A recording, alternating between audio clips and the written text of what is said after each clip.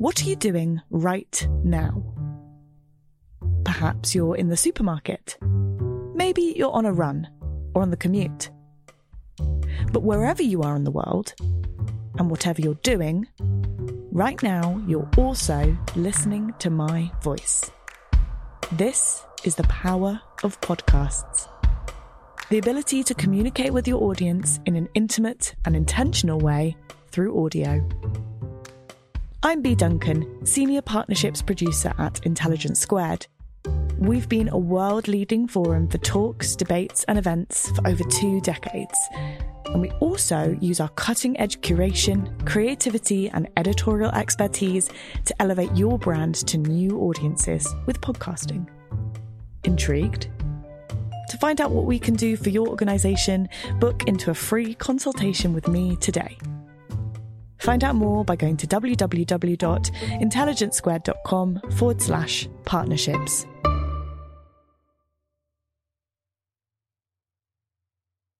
Hello, I'm Catherine Philp, diplomatic correspondent at The Times.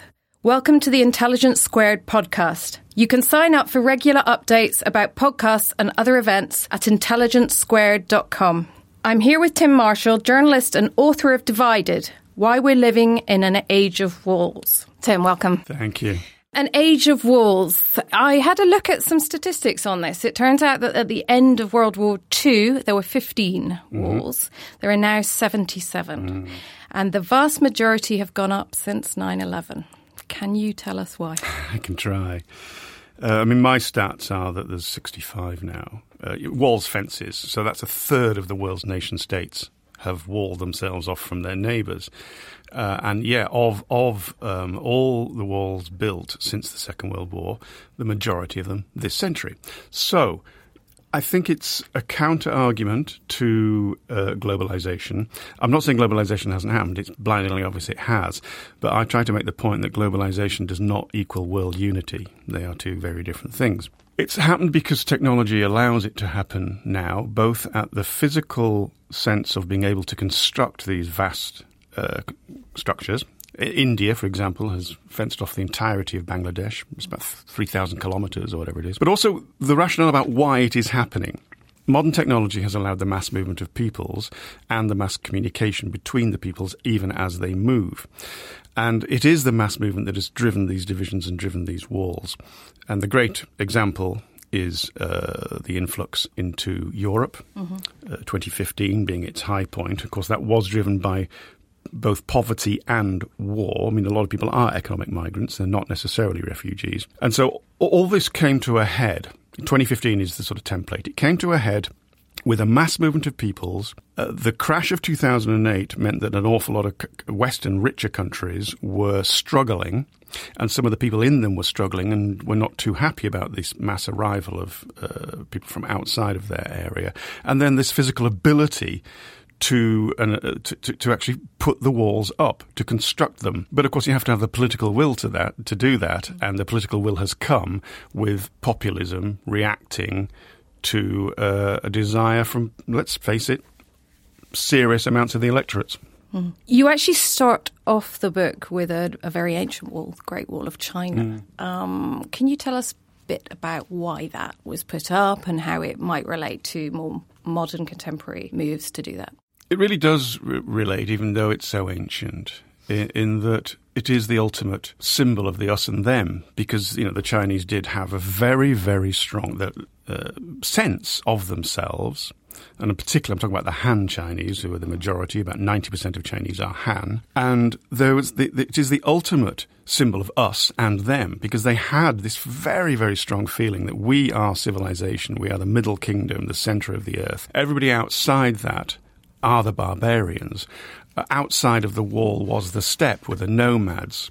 Inside the wall were the settled communities who had been settled for a very, very long time. And here was civilization. So the wall went up not just as a physical barrier to the incursions, because it wasn't always successful in preventing the incursions into China. It also went up as this idea in the Chinese mind of us, and everybody else is them. And of course, let's face it, if you've built a wall, well, pretty much anywhere at any time, that's what it's for. Here is us and what we have, and outside of it is you. And actually, that, Catherine, goes back to the very beginning of the idea. And this is a bit cod philosophy, a bit cod anthropology, and I'm not an expert in either area, but I do believe that, and Jared Diamond in Guns, Germs and Steel makes this point as well. Once we became relatively sedentary, once we stopped being hunter-gatherers, at that moment I have something that I need to keep, my crops. And I've got enough of my crops for 1 year. I don't know what's going to happen the year after. There could be a flood or a famine and all sorts. And at that point, someone else might want my crops. So, well, I'm going to build a wall around them. And that did start to happen about 12,000 years ago as the first of us stopped hunter-gathering and became sedentary. And at that point, the first walls emerged, and they've never really gone down. If anything, they're simply on a bigger scale, right? Because you used to have walled cities, fortresses, and now they're on borders. Yeah, and going slightly off a tangent, but Hillary Clinton talked about it takes a village, and I agree with her. This is an old African proverb that it takes a village to educate a child. But for me, you can widen that concept from the village to the city to the region to the country to the state. We have become accustomed in the modern world that in a way, the state is the family. You know, we are all part of this family. I mean, the British, for example, are, you know, the Scottish, the Northern Irish, the Welsh and the English. And we are, even if we're cousins, not necessarily brothers and sisters, we are part of the same family, defined by these borders around us. And people who are not within them are not part of the family. If you're a pro-European, they are at least our cousins, although personally I think everyone's my cousin. That's my starting point. Everyone. We're all related. We're Very all cousins. John Lennon. Yeah. Oh, imagine. Well, you mentioned the Scottish and you mentioned Britain. I mean, obviously there was Hadrian's Wall back in the day, which was... That was sort of about separating a warring tribe, wasn't it? Stopping an invasion, which is, I guess, one purpose of a wall. You talk about the idea of deterring people from crossing into what's yours. Do these walls work in any of these for any of these purposes? Yes. And that's an unpopular thing to say because let me give you two examples of things politicians say. One is that walls don't work. Well, it's simply not true in all circumstances. Not all politicians say that. Yeah, well, yes, of course, some want them. Especially the ones that are building them. Yeah. I think even if you're a sort of Liberal Democrat politician and not a populist, in other words, if you're not Trump, I still don't think it's safe to make the argument that walls don't work because they do and can, not in all circumstances. Constantinople walls stood for 1,000 years. That's an awful lot of generations that were not invaded. It was attacked many times, but the walls stood and they worked. Hadrian's Wall, well, the moment the Romans who built it and knew how to build it went home, it took us a few years before we wrote them a letter and said, could you please come back? Because we can't sustain this. You go on to the groans of the Britons, and that famous thing in history where the Romans wrote back and said, look to your own defences. Because, you know, they were busy doing other things. And at that point, yes, the barbaric hordes from your part of the world, Catherine, poured across that very artificial border and the wall didn't work. So I've given you two that didn't. Much more contentiously, as it's a modern wall, I think the Israeli wall works. I'm not making a case that I'm in favour of it or against it, but the logic of it, there were hundreds and hundreds of deaths by suicide bombings coming out of the West Bank in the years running up to the being built. Once it was built, it was in the low dozens, the death rate. That, from the perspective of the Israelis who built the wall, means the wall works.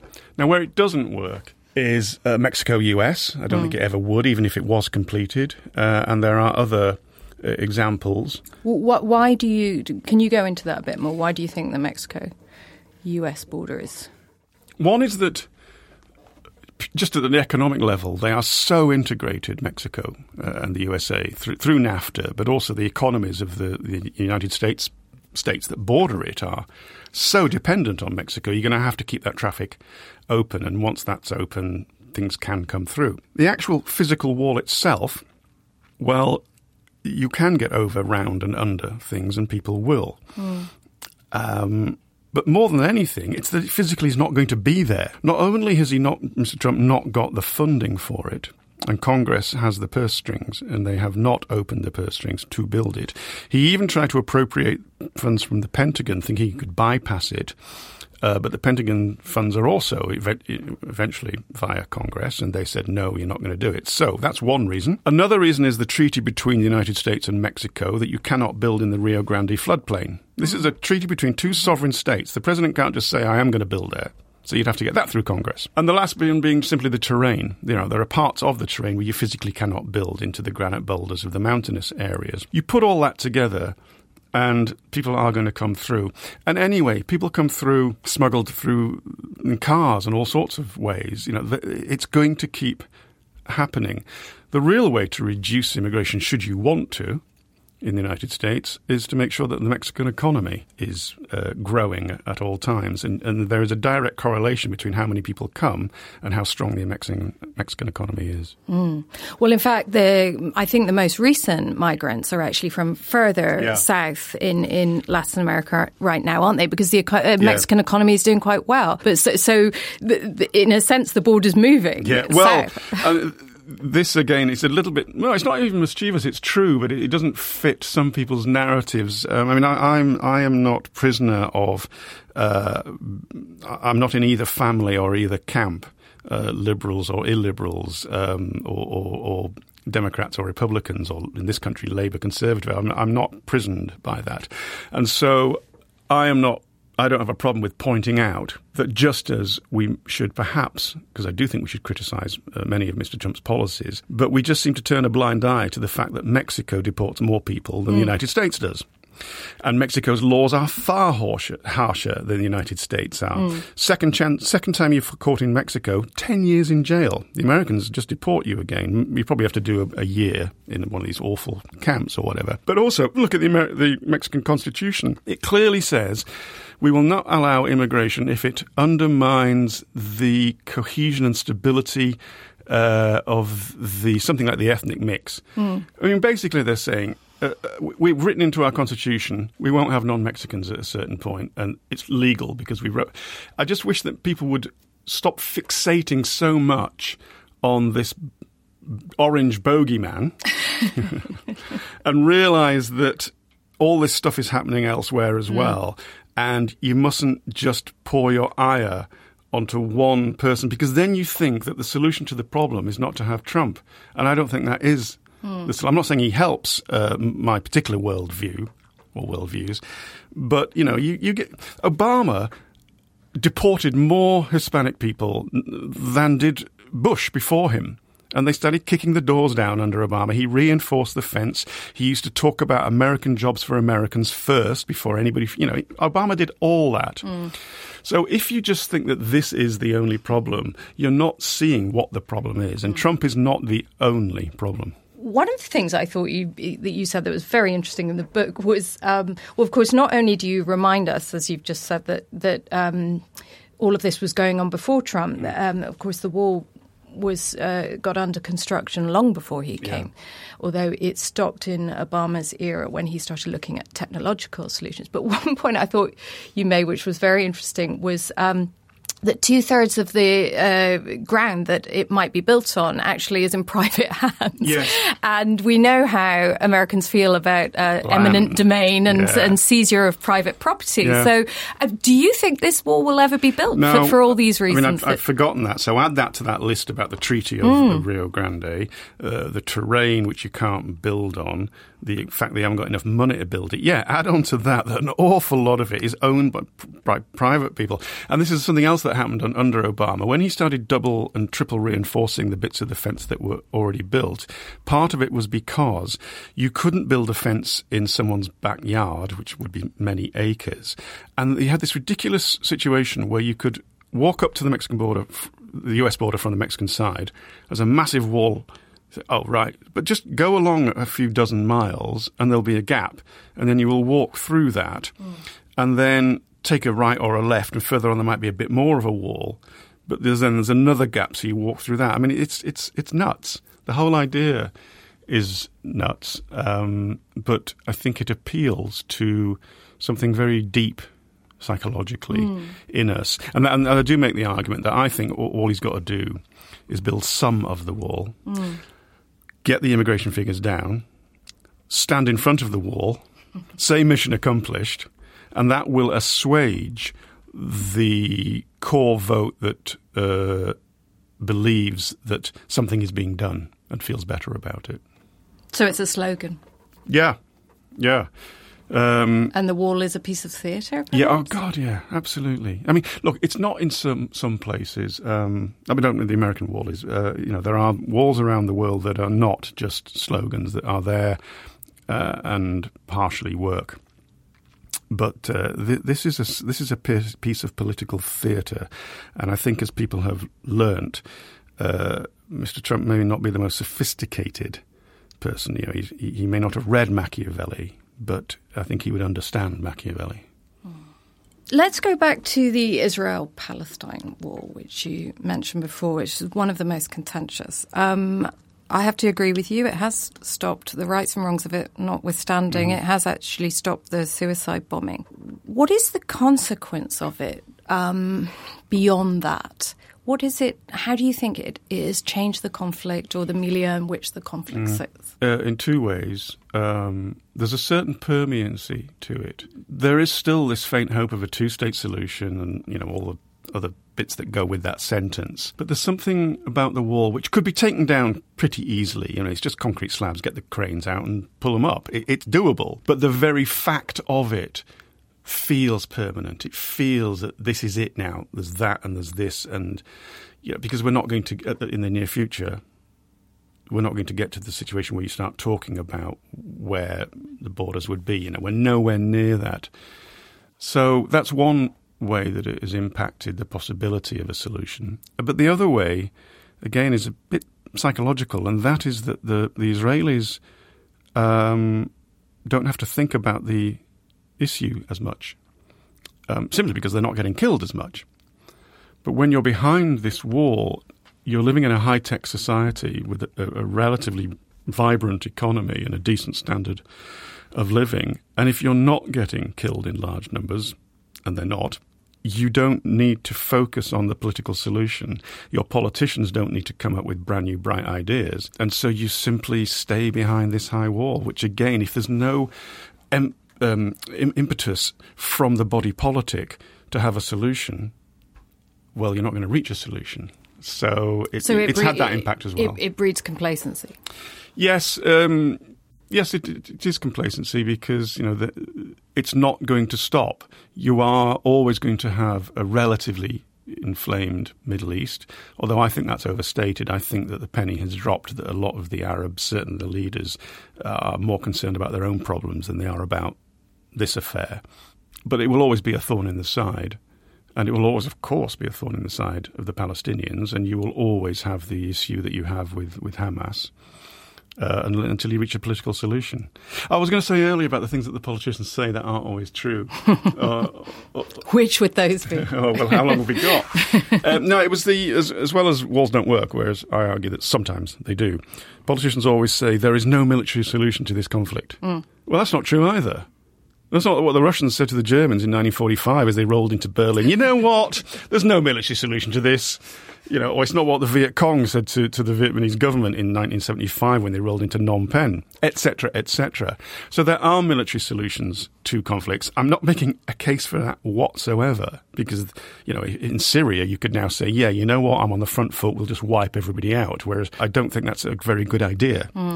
But there are military solutions to conflicts, and it's a bit of it's an easy platitude when people say that, because they're not really thinking it through. I suppose it depends on the nature of the conflict. If you've got a territorial conflict and you can sort of put a line down, again, back to walls, then perhaps there is a military solution.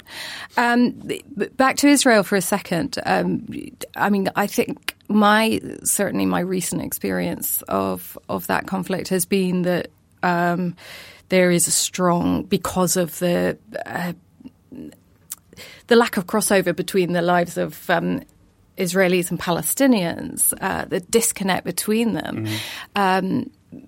puts people in the mind of, well, just the status quo is working if you're Israeli. Yeah.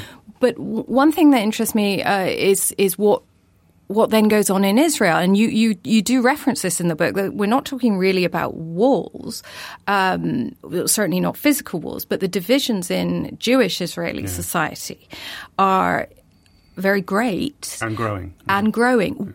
Are they growing because that common foe is not present and not visible anymore and is behind the wall? Do you think that actually when there is a common foe, people unite more, and that when the foe is stuck behind a wall, you turn on each other? I agree with your latter point. In fact, I make a mild joke that bring it on Mars, because the moment that Mars attacks, humanity will unite, because we will be us and they will be them, and that is what would unite us. I mean, it's a flippant remark, but I think there's some truth in it. I'm not quite as convinced the way you put it inside Israel, because I think the religious secular divides in Israeli society were already widening and will continue to widen. That was happening anyway and will continue. The political divides, though, are growing again. I mean, we've seen it recently with the new national law. You've seen massive demonstrations in Tel Aviv by Israel's Druze community because they feel themselves to be downgraded. Who are Arabs? Yes, I mean, okay, I've got away from the Jewish divisions, but divisions in Israeli society have grown, and the discourse amongst the Arabic parties vis-a-vis the body politic is also widening. But within Israeli society, the secular and the religious, but also the nationalists and the liberals, and the liberals are a shrinking minority now in Israel. Hence, this new national law went through. And yes, I think that aspect of it is because you no longer have to have this solid national front against this what is in essence an existential threat, because at the moment there isn't an existential threat to Israel. So consequently, you turn back into your own divisions. Great. Okay, we're going to take a break now. Sponsoring the show for this episode is Marquee TV. Marquee TV is a streaming service with a difference. It's bringing you the top tier of performing arts straight into your living room or onto your device. So think dance, theatre, music, anything you might find in the West End, Broadway, or maybe a cool little experimental space too, but saving you the cost of a few tickets as well. I've got happily a bit lost in their vast library of performances, exclusive interviews, and behind-the-scenes content. Choreographer Jonathan Watkins' interpretation of George Orwell's classic 1984 was pretty cool, and I love the dance piece Sutra, inspired by the skills of Buddhist Shaolin monks. And we've got a special treat for our listeners. Marquee TV offers 3 months of access for just 99 cents. That's right, 3 months for only 99 cents with the code SQUARED. Simply visit marquee.tv and use the promo code SQUARED to dive into the world of arts like never before. Bring the arts home with Marquee TV. Welcome back. Now, Tim, this book is born of many, many years of your work as a foreign correspondent. I'd just like to ask you, what's your first personal experience of walls? You talk about being in Paris when the Berlin Wall came down. Yeah. Is that sort of your earliest idea or memory of there being this kind of division between peoples? No, it's connected to that, but it's way beyond it, way before it, and that is that growing up as a child in the Cold War, and you will have had this as well. I mean, I've got a couple of years on you, but you'll have had this as well. This strange land over there. You know, I mean, it was when you're a kid, you're 10 or whatever, or 12. You know, you don't know any details. And you can't philosophize that we're all the same under the skin and all the rest of it. They're just kind of these odd people behind this iron curtain. I mean, what a fantastic metaphor. Well, parts of it were iron. And so I remember growing up as a kid with a very strong sense of the other over there and this strange land and system and people that they were. And that carried on. I went to East Berlin during the Cold War in one of the military trains that used to go through the corridor. And again, that was quite an experience. Yeah, and then you fast forward now as a correspondent in Paris and desperately disappointed not to be in Berlin.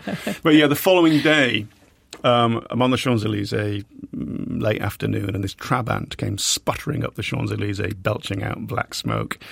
And everyone immediately recognised what had happened. These guys, two men, 2 women, young, early 20s, I think they were, in this Trabant, sputtering up the Champs-Élysées.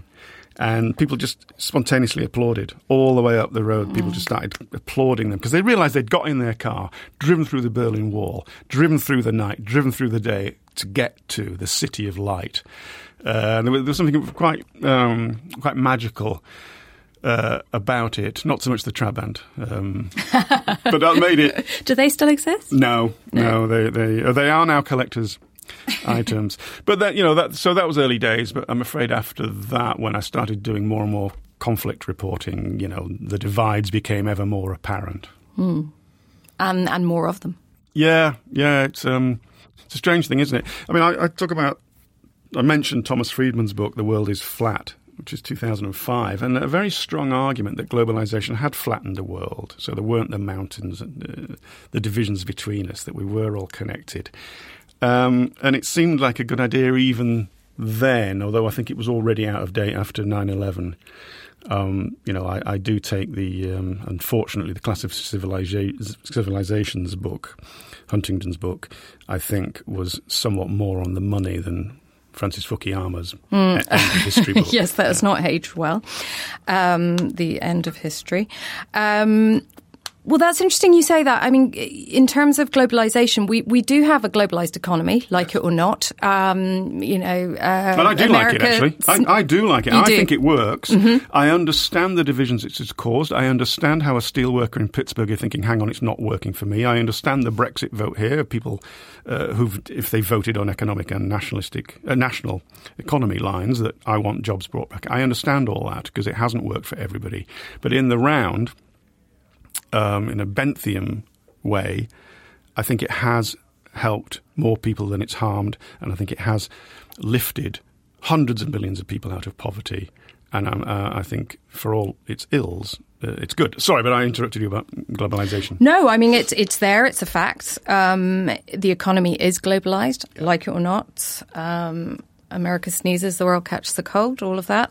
Culture is increasingly globalized. Walking from the tube down the street, I must have passed how many different cuisines? I mean, obviously it's London. Yes, I'm looking at a chap in our recording studio from Lithuania who is my cousin, my European cousin. So there's that, but we still have, and in fact, increasingly in this nationalist backlash, we have national politics. Tribes.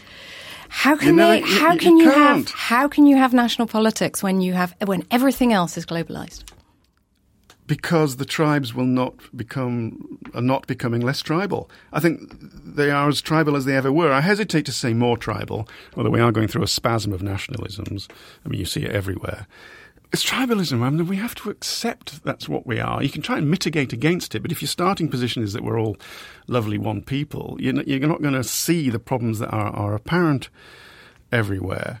Again, it's COD anthropology, COD philosophy, but I reference in the book 2001: A Space Odyssey, the Dawn of Man segment at the beginning, where the one proto-ape man person wants the watering hole and won't share it with the other, And when I give talks in schools, and I say, who thinks we've come much further than that now? Because they batter each other for the water. And, oh yes, of course we've come much further.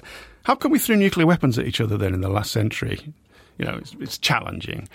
So the globalization, you're absolutely right. Let me try and give you another analogy, because it's difficult stuff, and I've always struggled to articulate this.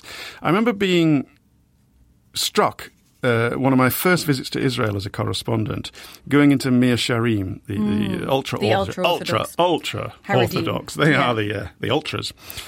And a guy, because I wasn't familiar with this culture, a guy with a black hat and the ringlets and, the full Polish 16th century gear on a mobile phone. And this was in the very early days of mobile phone. And I was just struck by this 20th century technology in this 16th century garb, because he's using 21st century technology, but a lot of his mindset is what I would regard as pretty old, regards to, say, sexuality, women, homosexuality, etc., etc., people that are not in your tribe.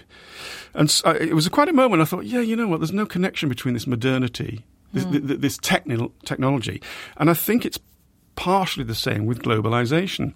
Because if I press a button and a woman in Shanghai sticks something in a box and I open it 3 days later, I'm no closer to her than I used to be, just because there's a trade link that, and expanding from that, not necessarily with a direct relation, but the European tribes the intellectuals got ahead of themselves and too quickly told them that they were no longer tribes and they were all one European tribe. Way, way too quickly.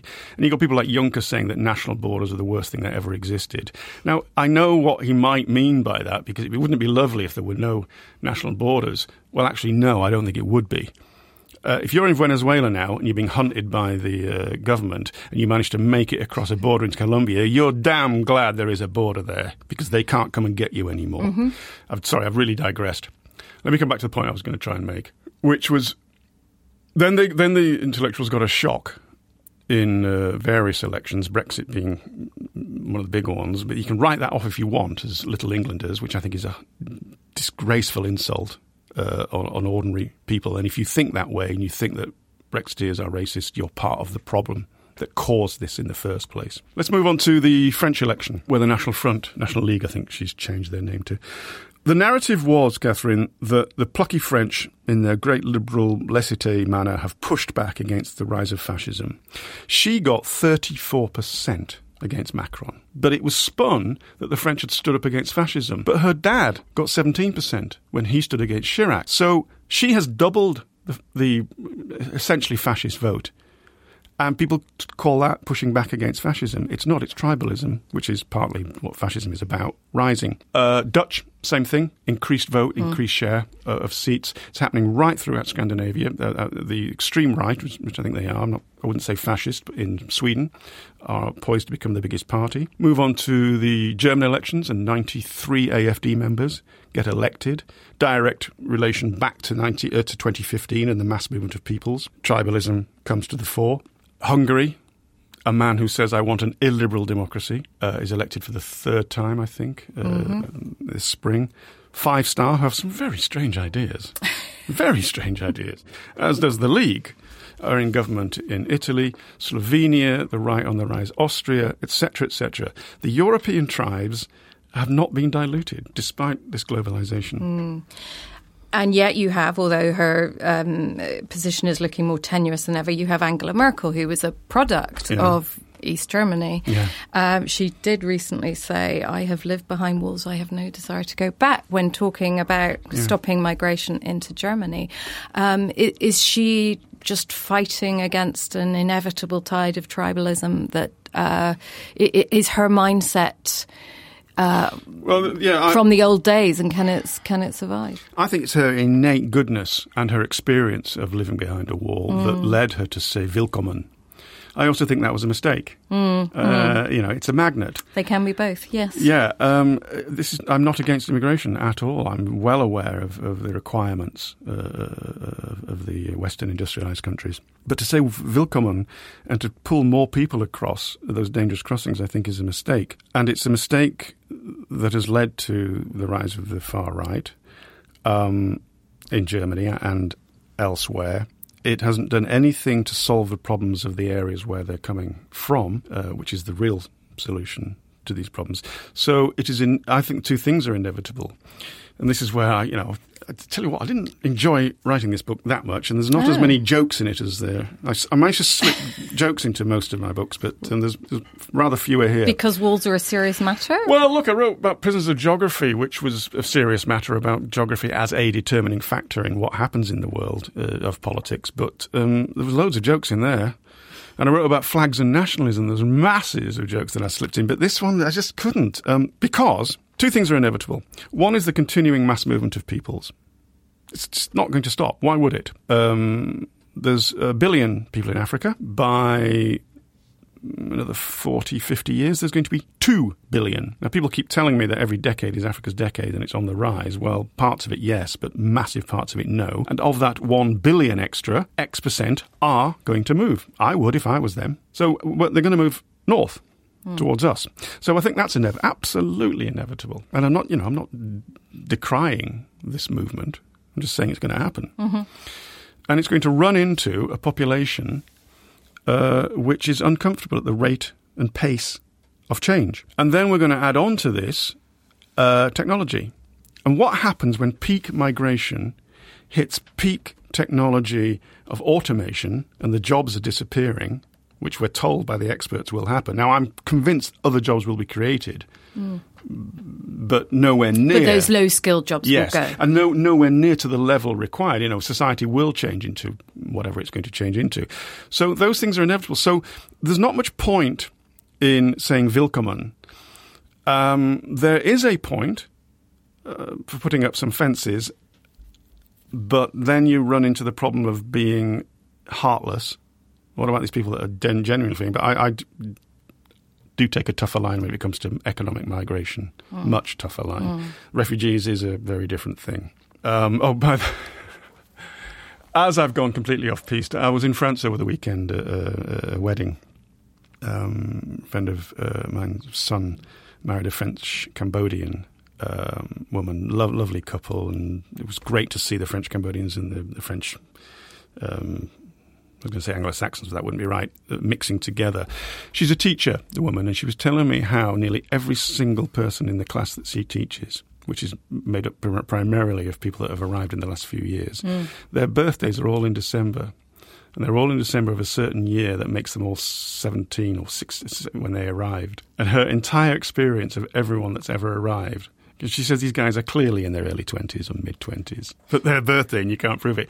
So that's an aside to try and explain that economic migrants is not uncontrolled movement of peoples is not healthy for the countries that people are moving to, and it's not healthy for the countries that are moving from. I'll try and spin this argument together into a coherent whole now. I admire people like Rhys Jones, professor in Hawaii University, who argues for no borders, when there is a no border movement. I understand, and I think it comes from a good place, but I think it's crazy. They openly admitted the open borders movement, that if tomorrow every border in the world has gone down, there can be complete movement. They estimate, I don't know how you work it out, 130 million people would move to America within about 10 years. About 30 million people would move to the United Kingdom within about 10 years. And they accept this, and they accept that there would be a levelling down of our living standards in the Western world, but such a massive levelling up for people that come here that therefore the moral argument is made. And I understand this moral argument, except eventually you're going to come to a country run by fascists with a very aggressive army, and it's going to be like France was with the Algerians in the early 1960s, but worse. So I really don't think that's a very good idea. But making this argument, people can say you're heartless. Well, what about all the countries that people are coming from? It's all young men and the educated and the better off. You're going to leave behind countries where the hospitals are full of older people, no one to take care of them, no future for young people. This is not the answer to the reason why walls are going up. The answer, in a very broad brush, and I agree perhaps too simple way, if you do not move much more of the money to where most of the people are, many of those people will move to where the money is. So it's a plea to increase our foreign aid budgets, to have some sort of Marshall Plan for the developing world, which again would be very, very difficult. But that big idea, I couldn't do it. I'm not an economist or a politician. But that big idea, I think, needs to have more of a foothold. Because most people in most countries don't like the foreign aid budget. They think, it should be spent at home. I'm saying for the better of everybody, we need to do an awful lot more out there. So suddenly I'm in the touchy-feely camp. So walls are a temporary solution to movement. You have to improve life in the places where people come from. Climate change could be a huge problem where that's because some of the places you're talking about, no matter what development projects you push into them, they're not going to be habitable in a few decades' time. I think I should perhaps have written a little bit more about that. I mention it several times, but more or less in passing. You're right. The desertification of parts of just underneath the Sahel and Sahara will move people. Mauritius, there's not that many people there, but the islands that may go under. I noticed that the Bangladeshis are busy moving the Rohingya to an island that floods every year.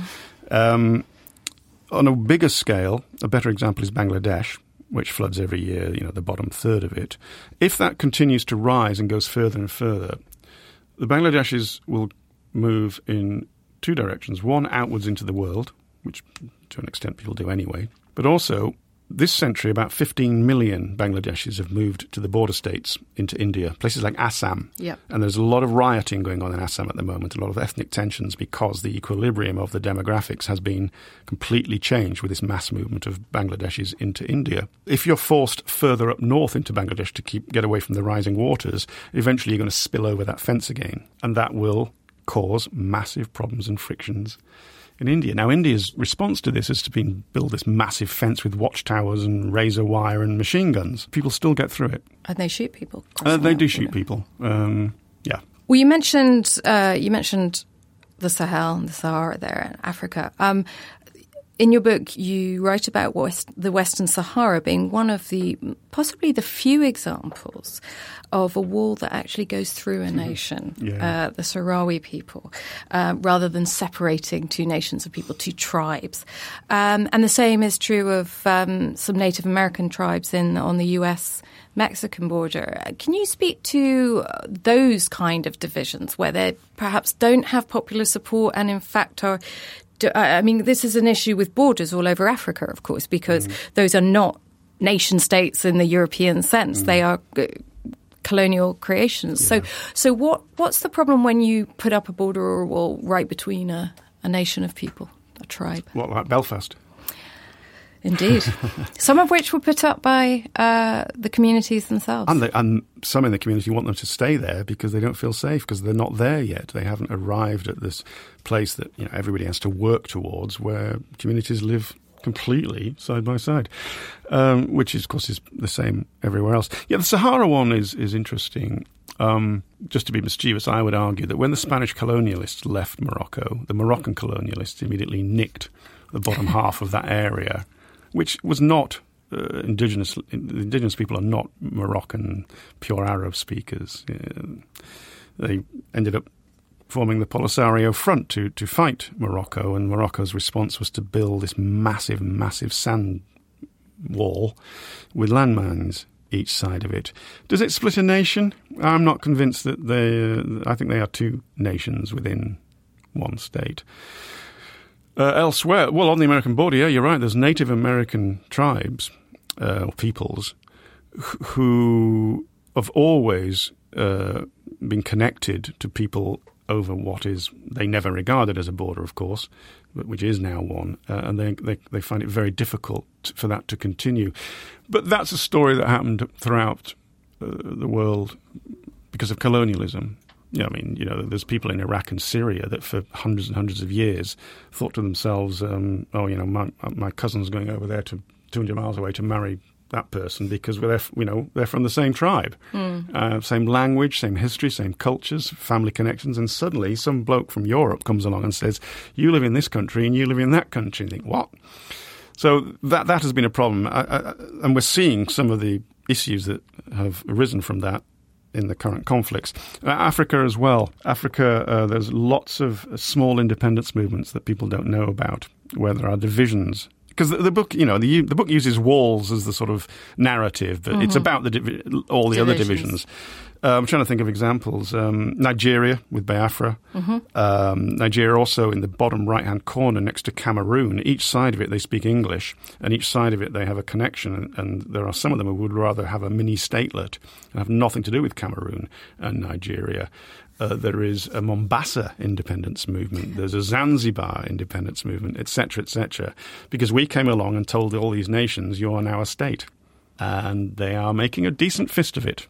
Well, we have the South Sudan secession, which is the world's most... well. Has not gone well. Some of the celebrity backers of that particular movement are probably looking in some horror at it. Back to the Great Wall of China, where the book begins. It's now an incredible tourist attraction. It's kind of amazing to go to. We've both been. Most walls aren't like that. And God, no. I don't know if you feel this way, but I was thinking as I read the book that most walls I've ever seen of this kind make me really sad. Yeah. Oh, God, yeah. Well, look, I assume you've been to Gaza. Yeah, I have. That trip through the wall at Gaza and through those metal fences and then through the metal turnstiles and then emerging into a no man's land. Well, it's actually Gazan land, but there's about a kilometre of it. With a cage on either side, which and you then walk down. You stumble across into this dirty scrubland, and then after, several hundred yards of open ground, you're finally met by someone from Hamas. It's such a depressing experience because of all the things that it says. Another one, and this is mentioned in the book, this phenomenon of these mini walls going up all over the world, and that's the breeze blocks, the blast walls. Baghdad being the greatest example, the green zone. But you see it in not Kabul. just the green zone, I mean all the neighbourhoods. Yes, the neighbourhoods walled off from each other. Profoundly depressing. I mean, they are also ugly as well. But it's the only thing that pacified the city. Yeah, which is the balkanisation. You can make an argument for it. If you cannot, and it's mostly the people in charge, if they don't have the power to make sure that people don't fall upon one another, you have to keep them apart. You know, it's a divorce, and divorces can be very messy. Yeah, you and I go to these places and we see these walls. And I don't anymore. I've had enough of it. And they're heartbreaking just to see. Yeah. Is that because we see walls as a failure of humanity? Yes. Oh, absolutely. Because they are. They are a failure of humanity. They are proof that we are still at a certain level, that we have not learnt to share enough. I mean, that's exactly why we put them up. And I go back to that original point I made 12,000 years ago, which, not in this interview, it just seems that long. 12,000 years ago. We're nearly there, Tim. I've got this corn, but I don't trust you not to come and get it, because your corn might not have worked and you're starving to death, but I know I've only got enough for 6 months. And if I share it with you, we haven't learned. What we have now, and to take it even further back to the proto-apes bashing each other in 2001: A Space Odyssey, they had no way of rising above that. 12,000 years ago, we had emerged into concepts. We are now at a place, despite having thrown nuclear weapons at each other, where we absolutely not only understand the concepts of sharing and it being better for everybody, as we teach all our kids to share because we know it's the right thing to do. So we're there in our heads. The technology is there to have enough food for everybody and probably better standards of living, although that would require quite a lot of work. And that's the missing bit. It's this. I'm not saying we will necessarily leap forward into a wonderful future. I'm not sure the history is linear. But what's different now is absolutely the capacity to understand and want that, and the technology to deliver that. What you then have to do is get political systems into place where it's delivered, and that's when it gets complicated, because that's when we come back to tribalism and I've got this and I don't want you to have it. Now, the Berlin Wall possibly very differently, uniquely perhaps, was a wall of ideology rather than tribalism. And you talked about those East Berliners arriving in Paris in that moment, and who can forget, even if they weren't alive at the time, if they've ever seen those television pictures of that wall coming down and the joy and the flags waving and stuff. Do you think we'll ever see a wall come down with such unalloyed joy? This is your way of ending on a negative note, isn't it? Typical journalist. This is why I gave up your... No, you could say yes. Yes, there will be. Yeah, well, okay. Long term, of course. Long term, you have to have hope. Long term, you think that we will find solutions. And even Israel-Palestine, I mean, we could both solve it right here, right now, because we both know, just like they both know, how to do it, what the final borders look like, the divisions. We all know how to do it. It's just getting there. So, yes, one day. But in the near future, I'm afraid, like I said, because of the European politics I mentioned, but it's not just, this is not a European phenomenon. This is a global phenomenon with Duterte in the Philippines, Trump in America, Xi to an extent in China, who is the strongman personified, etc., etc. We are in this era of rising nationalism, rising divisions, whether it's in social media or whatever, while simultaneously this era of globalization. But it's a real state of flux, which is shown in our politics. It's what's disrupted them and made things more divided than they used to be. And I'm afraid in the near to middling term, whatever that means, that's where we are. We are in this really difficult period. Whether it's 10 years or 20 years, I don't know. But I do know that it is very human to hope and believe. And I hope and believe that the future is brighter, because I've just finished Steven Pinker's Enlightenment Now book. He's right. If you look at the standard of living now for most people and the way we behave and what we have, and you turn on a tap and water comes out, it is an age of miracles. There's never been a better time to be alive. And I don't see why that can't keep going in that direction. We do live better. Most of us live better than we've ever lived. And so, yeah, hope, belief. Bring it on. Tim, thank you very much. Thank you. What are you doing right now? Perhaps you're in the supermarket. Maybe you're on a run or on the commute. But wherever you are in the world, and whatever you're doing, right now you're also listening to my voice. This is the power of podcasts. The ability to communicate with your audience in an intimate and intentional way through audio. I'm Bea Duncan, Senior Partnerships Producer at Intelligence Squared. We've been a world-leading forum for talks, debates and events for over 2 decades. And we also use our cutting-edge curation, creativity and editorial expertise to elevate your brand to new audiences with podcasting. Intrigued? To find out what we can do for your organisation, book into a free consultation with me today. Find out more by going to www.intelligencesquared.com/partnerships.